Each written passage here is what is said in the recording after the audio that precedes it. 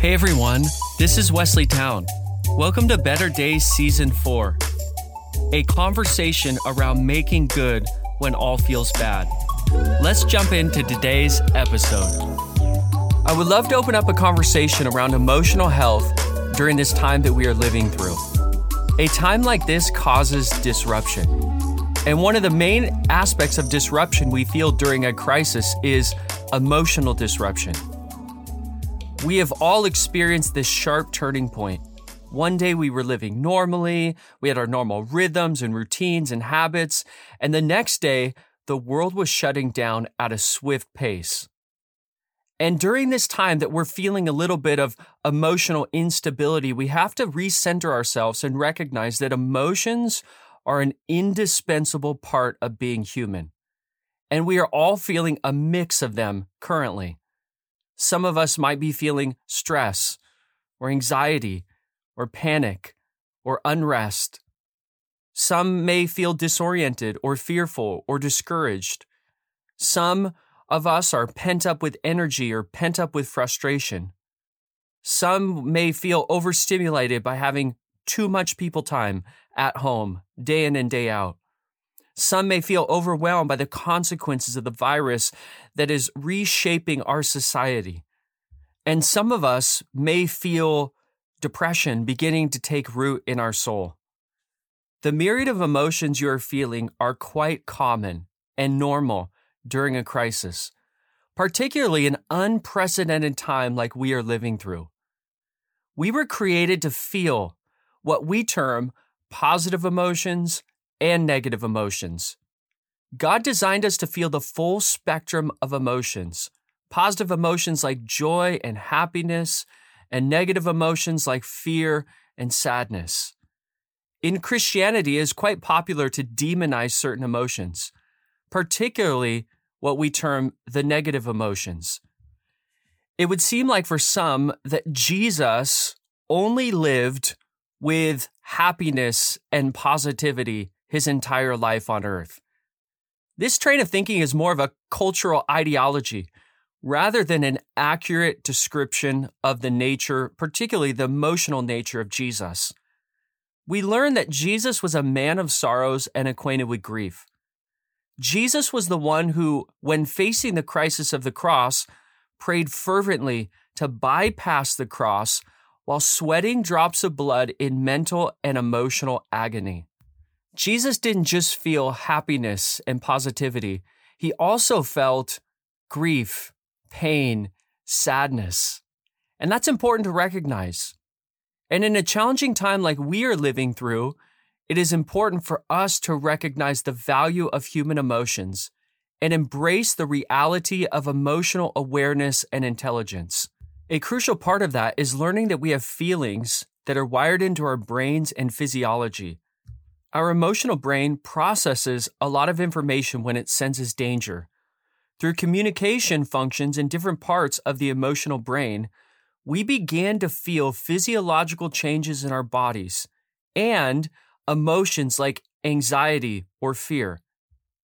Here's a little more in-depth explanation. Think of this as what takes place in the human brain and the human body during danger, which is a major marker of a crisis. Bessel van der Kolk explains the emotional brain, saying, quote, "The emotional brain has first dibs on interpreting incoming information. Sensory information about the environment and body state received by the eyes, ears, touch, kinesthetic sense, etc., converges on the thalamus, where it is processed and then passed to the amygdala to interpret its emotional significance. This occurs with lightning speed.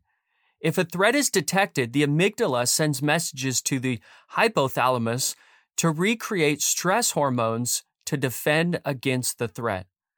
The emotional brain is at the heart of the central nervous system, and its key task is to look out for your welfare. It detects danger. It alerts you by releasing a squirt of hormones. The resulting visceral sensations will interfere with whatever your mind is currently focused on and get you moving physically and mentally in a different direction. The emotional brain initiates pre-programmed escape plans, like the fight or flight responses. These muscular and physiological reactions are automatic, set in motion without any thought or planning on our part, leaving our conscious, rational capabilities to catch up later, often well after the threat is over." End quote.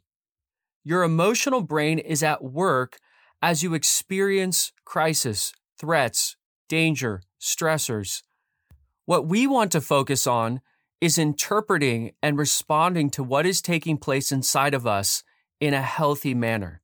Put another way, the response we have is vital. And when we face a crisis, it's important to consider and interpret how we feel and how we respond to how we feel. Here are some helpful concepts/tools to help us navigate this emotional disruption and to cultivate emotional health in the midst of what we're all feeling and going through. There's 8 of them. The first is this: give yourself time to adapt. Your life has been disrupted. Your routine has been disrupted. Your emotions have been disrupted. Give yourself time to adjust to this new normal that we are all living through. Change in life takes time to process and adjust to. Second, your body and emotions are communicating. It is important in a time like this to be attentive to what you are feeling. Your emotions are signals on your dashboard. They are communicating something to you. So we respond by listening and being aware. As well, the physical responses in your body around stressors and dangers are very real.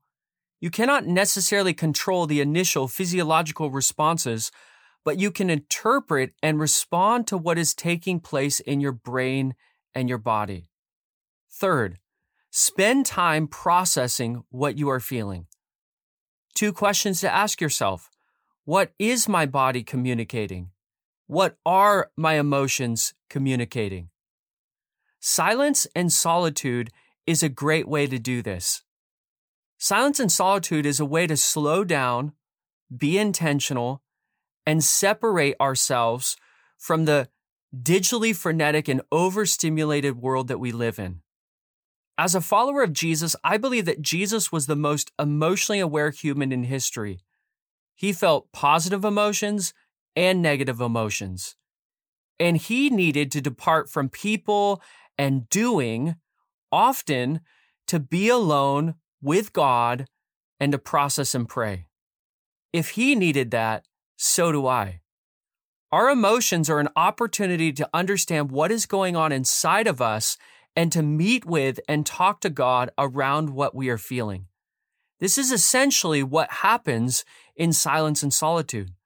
We are attuned to what's taking place inside of us, and we can also be attuned to God and what he's speaking to us and communicating how we feel to him. God does not demonize our emotions. All emotions are real, but not all emotions are functioning according to how they were designed to function. Our job is to process them, probe them, and choose to align them with healthy expressions and align them with their original design. Number 4, communicate what you are feeling and what you have processed. In a time like this, you don't want to keep your emotions bottled up. You don't want to suppress the pain or stress or fear or anxieties that you're feeling inside.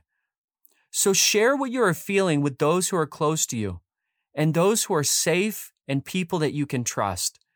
This is a healthy outlet for emotional health and navigation during a time like this. Number 5, allow yourself the freedom to grieve. A lot of the emotions we're feeling right now are rooted in grief. We are grieving various losses in our lives. This is a challenging time, and no doubt we feel that internally.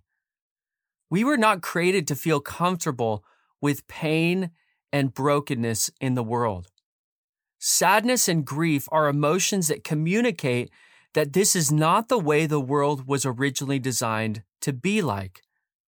And so we express that uncomfortableness with a virus like this that is sweeping through the world.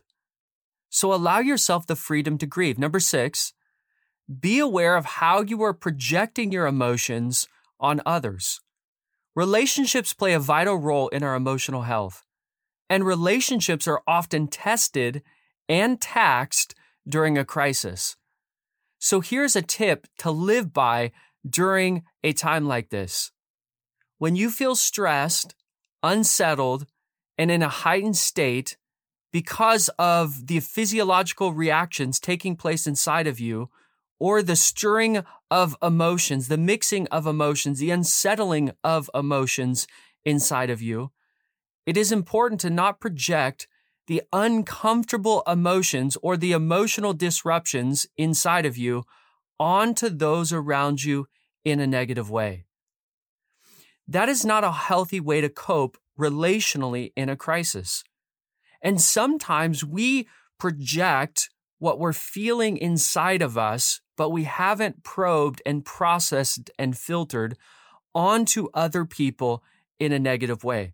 Let's say, for example, you're feeling a lot of pent-up energy or frustration, and somebody does something in your home that perturbs you, so you lash out or you express your frustrations to that person, projecting what you're feeling upon them.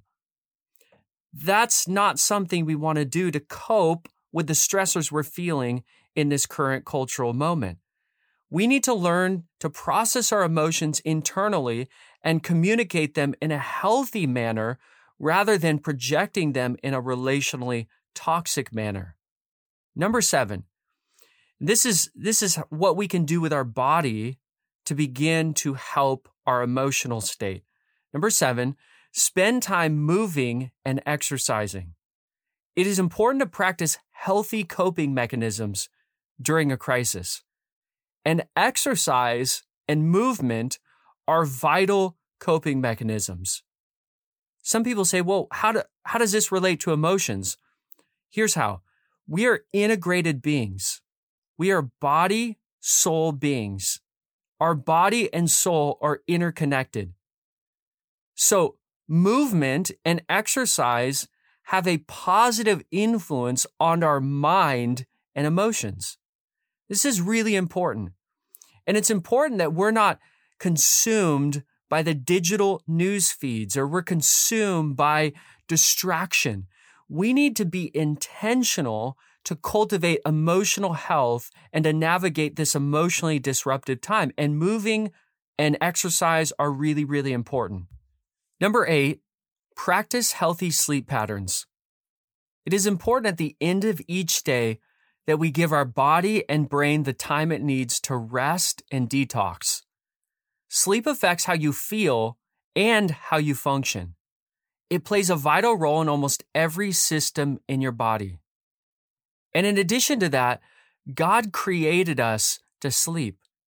He created us each day to have a daily Sabbath of rest. Begin to be intentional about your sleep patterns and shoot for 7 to 9 hours of sleep a night. You will not regret it. You will feel human and healthy. I hope these concepts and tools will benefit you emotionally during this time. It is easy to be discouraged with how we are processing all of this, feeling like we have failed. But I want to encourage you, give yourself grace. This is a process for all of us. Let's today begin being intentional to cultivate emotional health during this time. There are better days ahead emotionally. Much love to you. Thanks again for joining me. I hope you were encouraged. I would love for you to help me to spread the word to bring hope for better days to as many people as possible. You can send a link to your family and friends, post something on your social media, and write a review on iTunes. Thank you so much for your support. I can't wait to connect with you again next week for another episode of Better Days.